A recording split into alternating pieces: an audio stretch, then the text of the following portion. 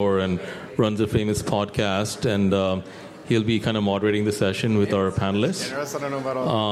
And hopefully you'll enjoy it and get some insights about the AI world and a lot of the use cases current and future. One thing I'd like to mention before starting is that we still have mentoring sessions. If you're not aware, you can sign up on the app or go to the wait list in case you're interested in any of those. So feel free to do that. Great. Nick, leave it up to you. All right. Welcome, everybody. So glad to be here. My name is Nick Larson. I'm the host of Silicon Zombies, where we bring you the best brains from the Bay to beyond. So we know that continued innovation is crucial to long-term sustainable success for our startups, and especially when leveraging really cool tools.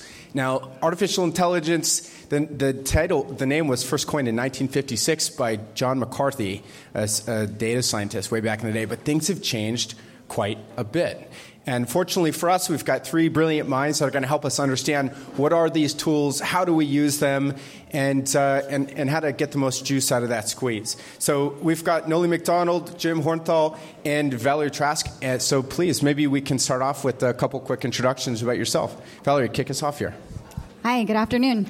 I'm Val. I teach at the University of Washington. I teach a non-theoretical entrepreneurship class where students start real companies and become profitable in a short period of time.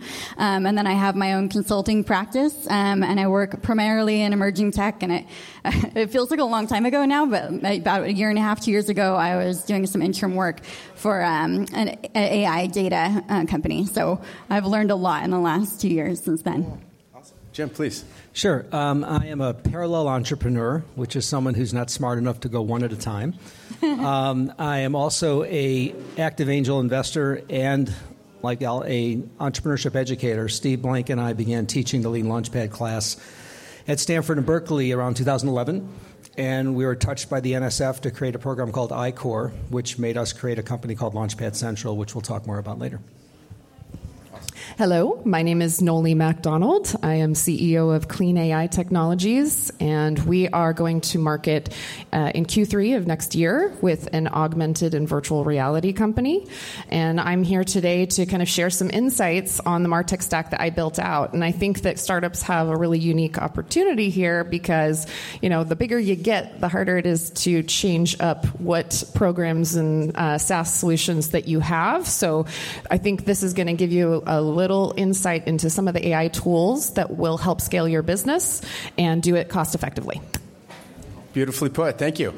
Now, we've got a lot of founders and investors and technologists in the audience, and we know that there's Claude and ChatGPT and all sorts of interesting tools, but there's probably a lot of really cool tools to help us save time, build process, and leverage data.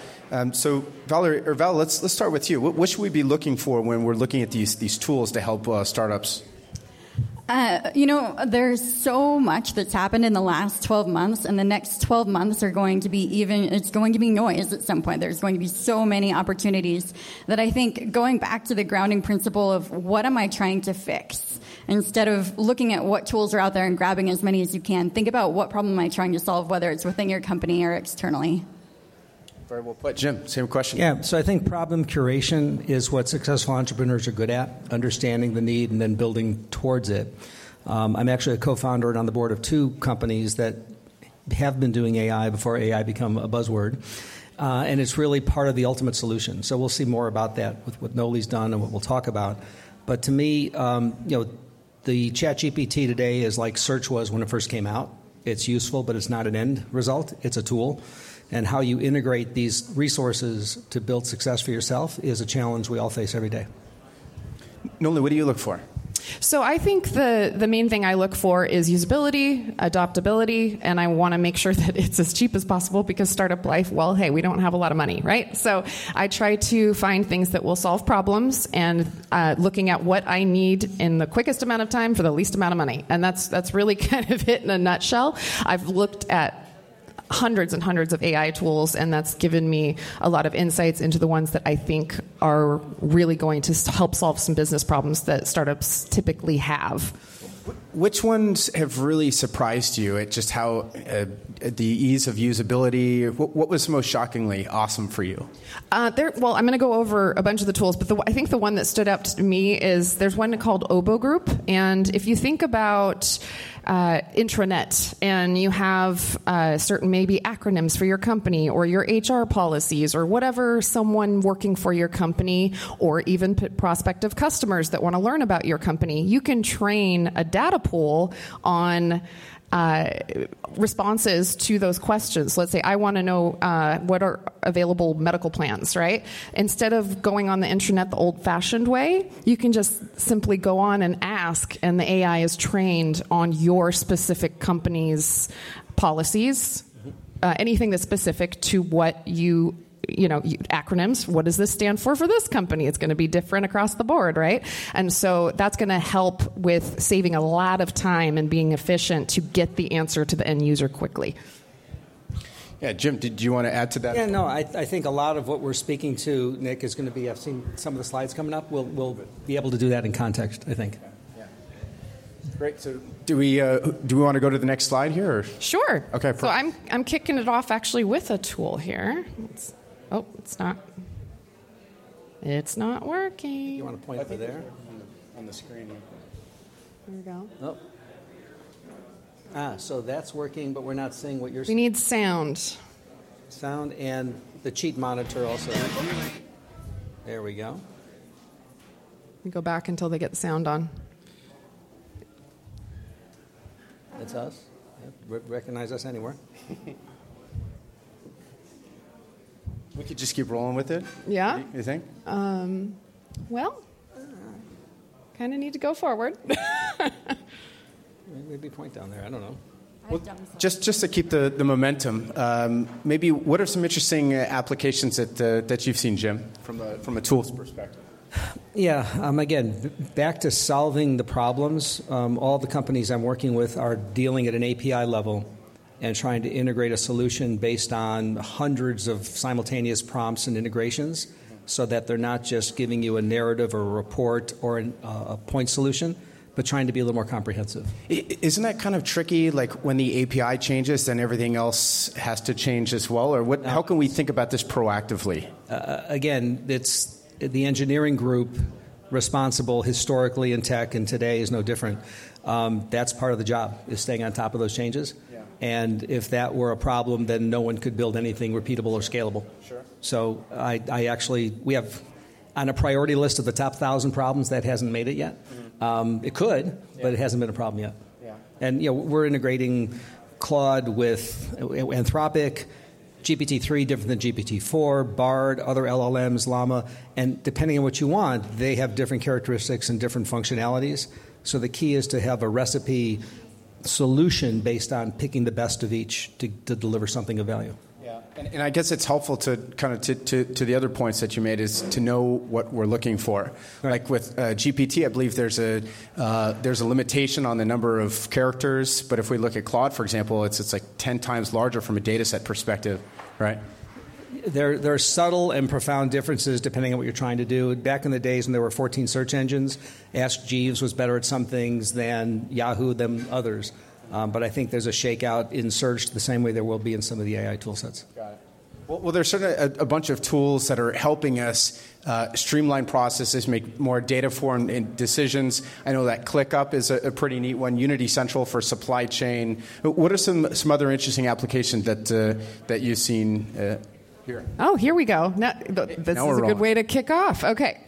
So, ladies and gentlemen, innovators and visionaries, this is a tool welcome called to the Simpida. LG Nova Innovation Festival. We're here today to dive deep into the world of cutting-edge technology, and what better way to start than with our session on Startup Launchpad, AI Startup Tools. Now, AI isn't just the future, it's the present. And I'm here to guide you through this exciting session. Before we jump into the serious stuff, how about a little joke to lighten the mood? Here it goes. Why did the AI developer go broke? Because he used up all his cash. Programmer humor. Gotta love it. Now, before we bring our esteemed speaker, Nolie McDonald, onto the stage, let's delve into the extraordinary tool she'll be discussing, Synthesia. Synthesia, a true marvel, crafts lifelike avatars, offering over 200 plus styles and supporting 100 plus languages and dialects. It's the very technology that brought me to life, right here before your eyes. You see, I am not a human presence, but a creation of advanced AI, a testament to the power of innovation. This tool, Synthesia, is reshaping the landscape of communication, blurring the lines between reality and virtuality. And now, without further ado, let's welcome the brilliant mind behind Clean AI Technologies, Nolie McDonald, to explore the limitless possibilities this technology has to offer. Buckle up. Okay, so I already did an introduction, so I'm going to skip past here, and I'm going to ask this. I gave him a name, Vincent, what the future of AI holds. Well, Nolie, I cannot tell the future, but I can tell you the witty themed T-shirt business will be booming. You know, with slogans like artificially intelligent, naturally sarcastic, or 404 error, human intelligence not found. And my personal favorite, I for one welcome our new robot overlords. So I personally want to get the 404 error. We might do a little poll and see which one Consider you guys it would... added to cart.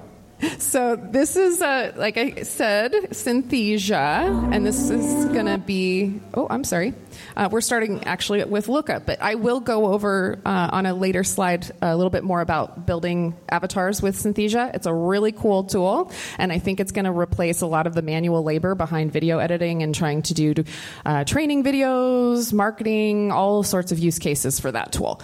This first one that we're going to kick off with is called Looka, and this is a logo for my company, Clean AI, and it was developed with Looka, and they also allow you to basically put your logo on a variety of different merchandise and mock it up and all of that, and you can really customize the look and feel. You can describe what kind of branding you want to have. Do you want it to be more techie looking? Do you want it to look more earthy? So with descriptive type words, AI will generate your logo and basically give you something that would have cost back in the olden days a lot of money to have a graphic designer do. So significant cost saving there. This is a tool called Flicky AI, and this is for video editing. It also allows you to put podcasts together, and it's really user-friendly. So I use this to basically do all of my video editing for my social media channels, but you really could use it for any sort of video editing that you need to do. So instead of hiring a videographer, like I said, this is something that I'm pretty sure anyone in this room would have ease of use to go ahead and implement, and it's very affordable as well. And so this was an example of basically, Dreamscape Submersive is the name of the app that I'm going to market with next year, and this gives an example of what an output would be from this video editing tool. Midjourney. How many in here have heard of Midjourney? Okay, so this is a kind of an early text to image AI software. And so you can describe what you want, and the whole thing is you do / imagine, and then you put in a prompt. And you can get really high quality output that could be used for your marketing efforts, to build maybe out a proof of concept, and to really just speed up the process of getting imagery for your website, that sort of thing. And so this is an example of an image that was created with Midjourney. And the prompt that I had put in was a luxury high-end living room with an edge-to-edge wall screen that's portraying a space scene. And this is what it came up with. So this gives you, and you also want to specify usually if you want it to be photorealistic or if you want it to be more abstract, for example. So giving the style into the prompt will give you the output. You also have the opportunity to do iterative change with Midjourney, which is huge. So you can upscale it, downscale it. If you want to tweak little things that aren't quite exactly the way you want it, you can work with it back and forth. So that's going to save a ton of money on not having to necessarily hire a graphic designer. Although I see kind of the future of that field, graphic designers using this as a tool to get to the end output much, much faster than the traditional way of using Photoshop. And of course, ChatGPT. So I actually started writing a book with ChatGPT about a year ago. It's a modern-day Terminator novel, shocker. And what I've learned with using it is the prompt is the most important thing. And a lot of people may not understand how to give quality prompts. What I will say is you kind of want to preface it with the who, what, why, where, when, how. So I've put in a prompt that's literally a page long to get a paragraph of copy. But the reason you do that is the more you train the AI or ChatGPT on what you want it to give you, the better quality output it's going to give you. So you can do the easy button and put in an easy little prompt, but you're probably going to get crap output. So this is really going to be something that people that master the art of prompting, it's going to be huge. And this will allow you to write your business plans. I have it do contracts that I then send to my attorney to review to make sure. I've used it to